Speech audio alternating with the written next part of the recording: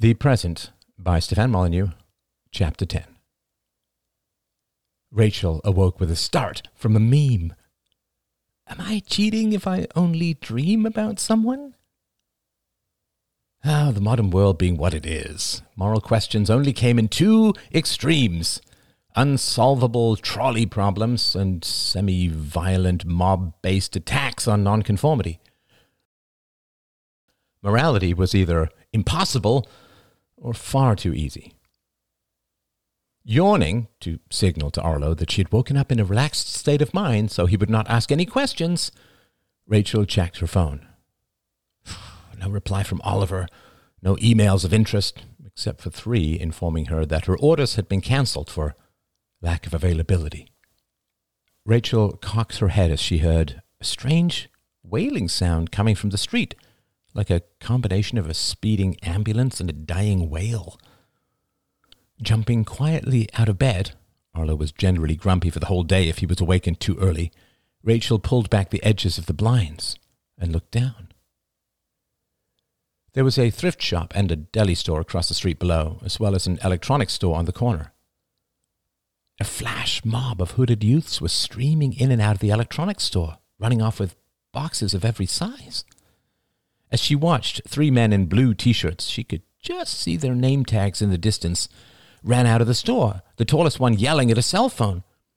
The wailing of the mob, the sound of breaking glass, the screaming of the manager, all this combined into a whirlwind of panicked social decay. Rachel shuddered.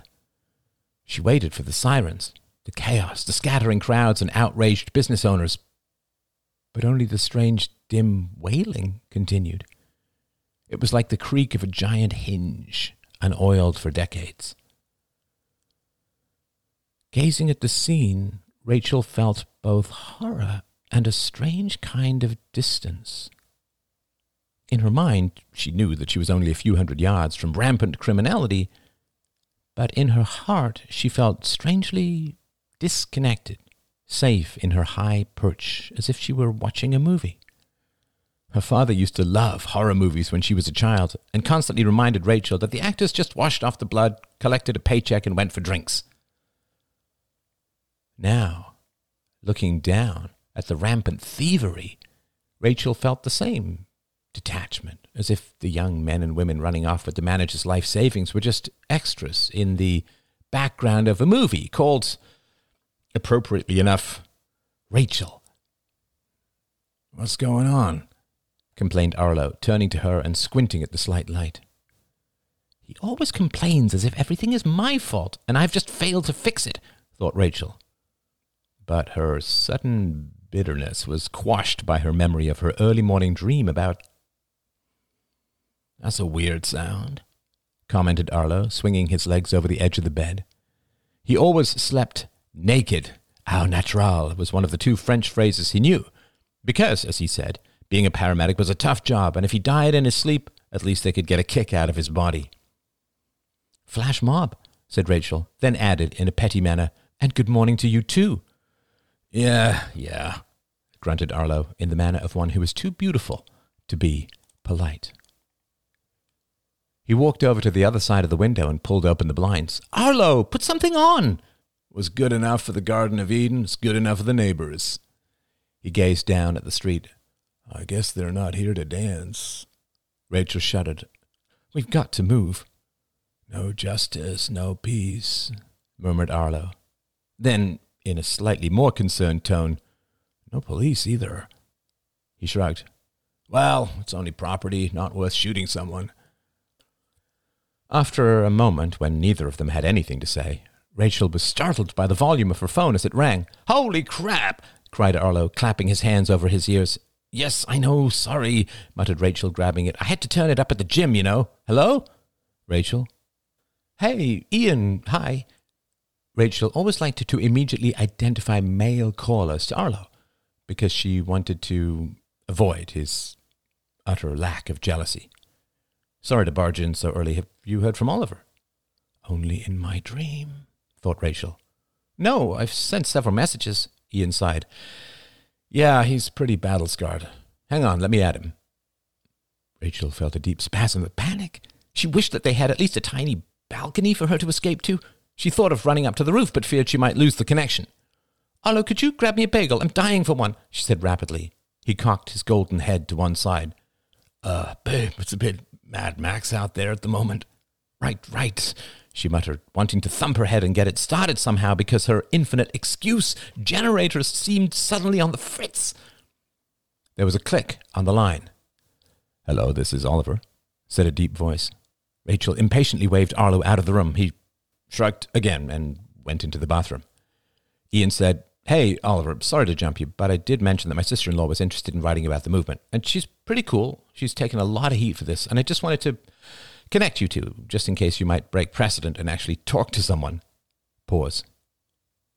Oliver said, "Me not responding to messages wasn't that clear enough."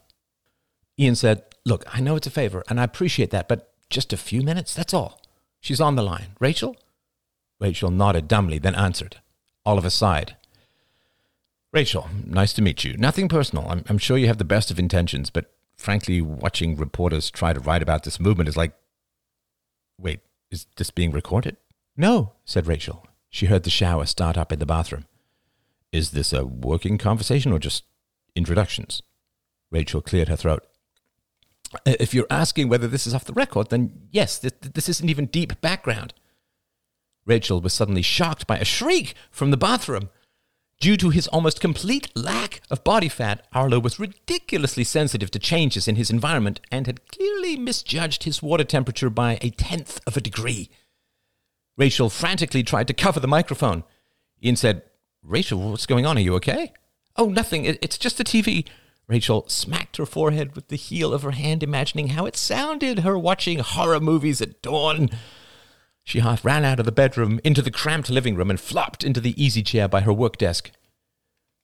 Ian was saying, "She's independent. She doesn't have an editorial board or shareholders or other stakeholders." Oliver said, "Ian, we can't be having this conversation with a reporter on the line. Call me back privately. Encrypted." Click. Ian said, "I'm so sorry, Rachel. He's been burned a lot. We all have." "Yeah, I get it. But it's going to be kind of tough for me to write an article without any sources." Rachel struggled with a sudden tension in her heart. You tell him that this article is going to go ahead with or without him, and if he doesn't talk to me, I'll just have to cherry pick from the online forums and report on that." She was almost panting. Pause. "Yeah, I'm not going to tell him that." "Well, that's your choice. I just wanted you both to know the lay of the land." "So you're really going to go through with it?" "Absolutely." Rachel heard the low whistle. "And it's not going to be just a hit piece?" "Well, it would be infinitely easier to make it more balanced if someone would talk to me." Ian paused. "Do you know what a threat that sounds like?" "What do you mean?" "Oh, you guys know exactly how much power you have. Talk to me or I'll write whatever I want. But if people talk to you, you just cherry pick anyway. But it sounds like they're participating." Rachel took a breath. "How is the pregnancy coming along?" Pause. "Did you hear what I said?" asked Ian. Rachel sighed. "I don't know how to get into media power dynamics with family." "Cassie has decided to stay home." "What? Wow, that's..." "When did she decide that?" "We decided. Cassie is staying home, and I am not passing along any messages to Oliver." There was a click. Rachel had a sudden view of herself as one of those idiots in movies who keeps yelling at phones after a hang-up. She felt a wrenching shock inside as Ian broke loose from his low-status moorings in her pantheon of power and burrowed up 6 layers, breaking bones and bile in the process. Rachel was still sitting in the easy chair when Arlo padded in, his lean form wrapped in a thin towel of dubious color. "What drama started your day?" he asked mildly. "Wrong number," Rachel was about to say. "Nothing, just had a feeler out, got another rejection." "Oh, I thought that was Ian." "What if he checks my phone logs?" thought Rachel in a sudden panic, but then remembered his elemental lack of curiosity about her life. She now loved what always bothered her. Arlo's job was leading children's encounters with lemurs at the local zoo, and he left wearing his, He always called it a uniform, but Rachel always referred to it as an outfit soon after. Rachel had found it cute that he always wore his outfit on the way to work, but this morning she had the distinct impression that her gorgeous boyfriend just looked like an overgrown Boy Scout. As soon as he had left, Rachel dove to her computer and started stalking. Of course, if pressed, she would have referred to it as research, but no. In these subterranean undervaults of manipulative femininity, she was, in fact, studying her prey. There wasn't a massive amount online about Oliver. He ran an import-export business which seemed to be doing quite well. There was no mention of a wife or children, or even a girlfriend, which had her growing esteem for him falter. No matter how attractive a man may be, how much can he be worth if no other woman wants him? After 30 minutes of research/stalking, the sirens finally arrived outside. Rachel barely heard them, buried deep in a forum thread speculating about Oliver's history. Fortunately for Rachel's vanity, a number of female posters, she had to assume female based on the names and pictures, expressed their deep attraction to Oliver, along with a manic thirst to find out more about his background. I wonder how he keeps his business going despite all this activism, thought Rachel, but then realized that most of his focus was overseas, where the straitjacket of political correctness was far looser, if it even existed at all. Thinking of the levels of risk that Oliver was taking, Rachel found herself thrilled to the core. She was as enthralled with cancel culture as anyone, but since she was currently crawling under the whips of ideological rejection, she found the idea of someone blazing through life indifferent to petty opposition deeply appealing. Rachel found out that Oliver was speaking at a business conference upstate 3 days from now. Her heart began pounding again, and she suddenly felt the urge to stand up in his audience and scream out his ideological betrayals to everyone present, and everyone on the live stream, and everyone in the eternal future, and imagined all the people who had scorned her query letter turning on Oliver, contacting his family, contacting his suppliers and his bank and his payroll company, and nuking him entirely from the social and business landscape. Hell hath no fury like a woman scorned. So what if he just hung up on me? What kind of reporter would I be if I let that stop me? I will get him to talk to me, thought Rachel grimly before logging into her various business and social media accounts and deleting her profile pictures. I know I'm still tagged in other people's photos, but it makes it slightly tougher. Then she called her salon to make an appointment.